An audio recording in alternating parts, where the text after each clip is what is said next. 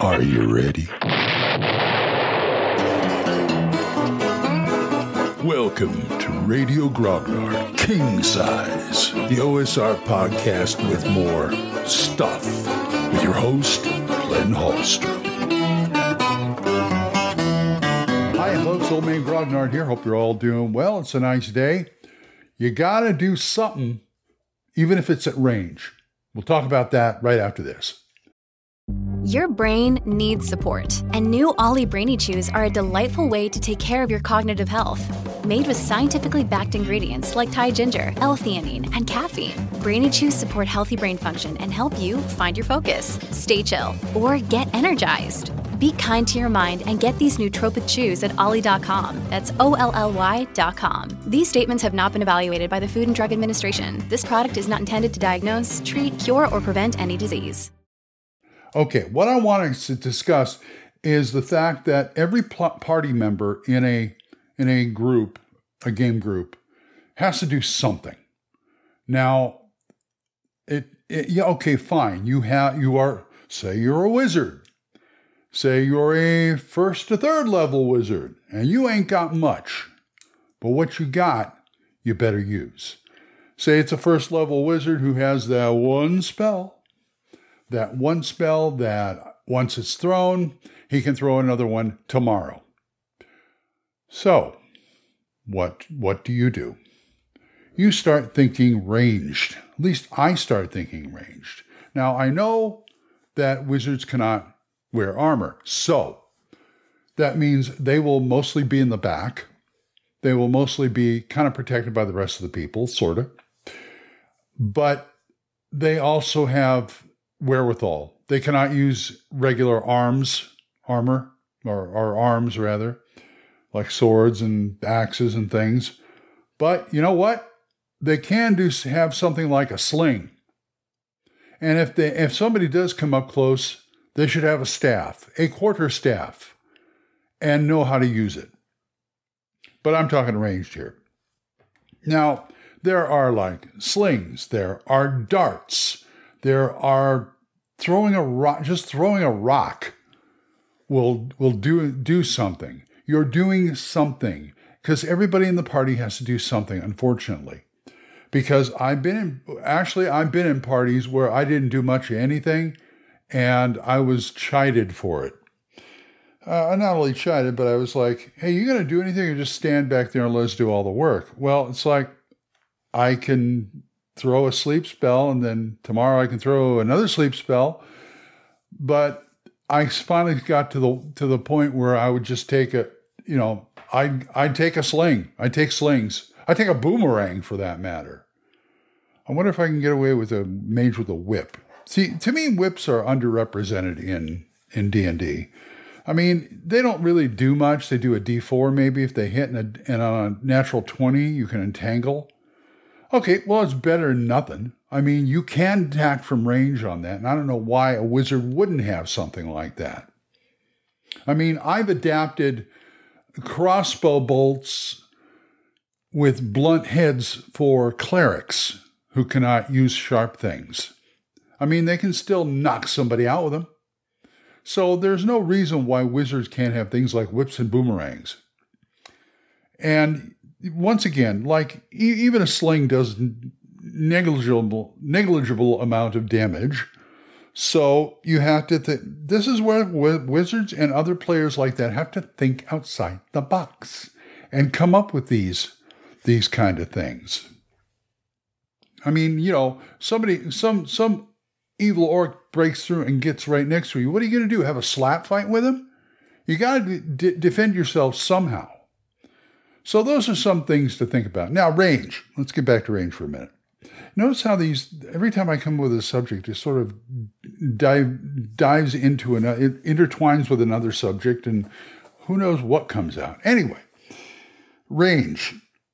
I'm not very big fan of range range weapons, yes, but I mean, trying to do it, absolutely to the foot of range. I really do, even if I'm not playing a wizard or somebody somebody who does have range, like a bow or a crossbow. I don't like doing it. It's like, can I hit him? Well, yeah, you can. No, you can't. I'm talking as a GM here. As a player, I'm going to have to do it. There's no way two ways about it, unless you're doing theater of the mind. Now, I like theater of the mind, but sometimes you got to break the map out. And I am kind of, I don't know, gridless maps are kind of appeal to me. Where you just take a ruler and measure it, or look at it and eyeball it, like you do in index card RPG. Point blank, near, far, and out of range. That's all I want to deal with. But there are a lot of players who have to know, I move 30 feet, so it's a 5-foot square, I move 6 squares, that kind of thing. Also, I was watching a video from Guy Slanders of How to Be a Great GM talking about theater of the mind. And he had a few rules in there that I like, even if I have a map. One of them is what he called the Hollywood rule. The characters are always where they're supposed to be when they need to be there.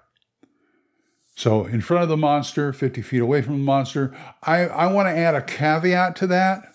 Unless the player tells me he's somewhere else, he or she is somewhere else, then they're where they need to be.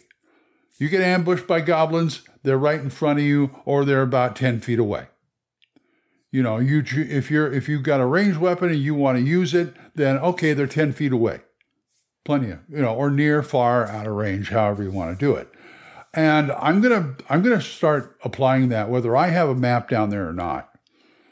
Player characters or players can count hexes all they want, but I'm just going to go, yeah, I think you can make it. Because, when a player measures out something, one, it kind of slows the game down.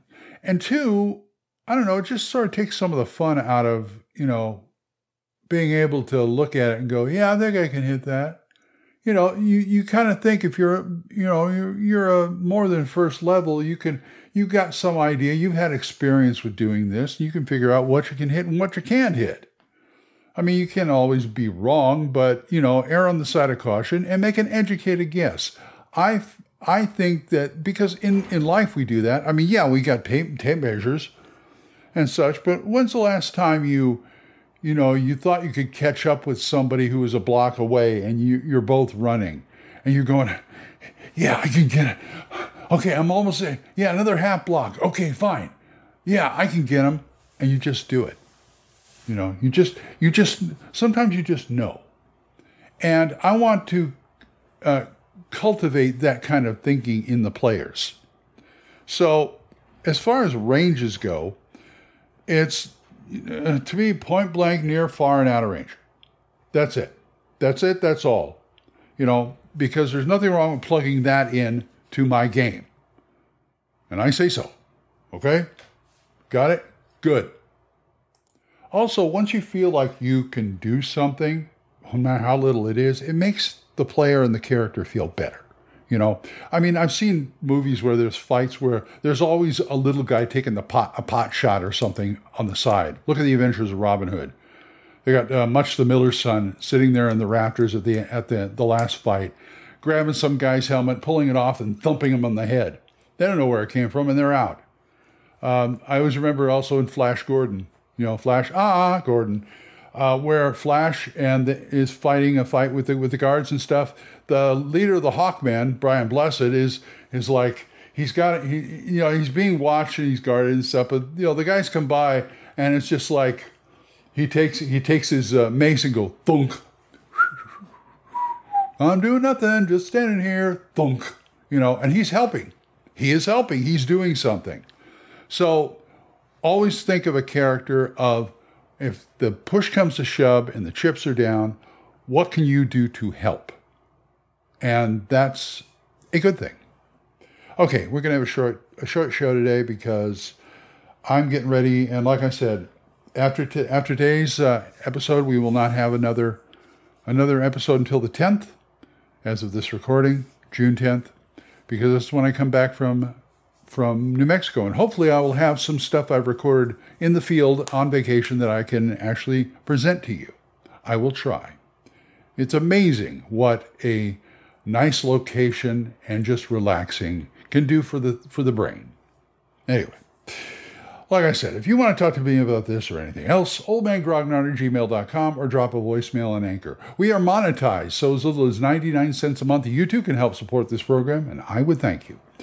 If you want to do a single donation in my Ko-fi page, ko-fi.com/oldmangrognard, or my PayPal tip jar, paypal.me/oldmangrognard. It'd be nice to have a little vacation money.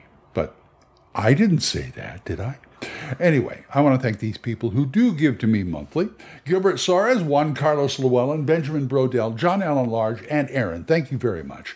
For other good podcasts, there is Dan Gregg's The Jung, Y-U-N-G, Jung Grognard podcast, Kevin at the Red Caps podcast, Daniel Norton's Bandits Keep podcast, Randy and Joe's Biggest Geekest podcast, Big John Allen Large's The Red Dice Diaries, and my friend Eric Tinkar's Tavern Chat. So, till I see you folks next time, keep the dice warm, and I'll talk to you later.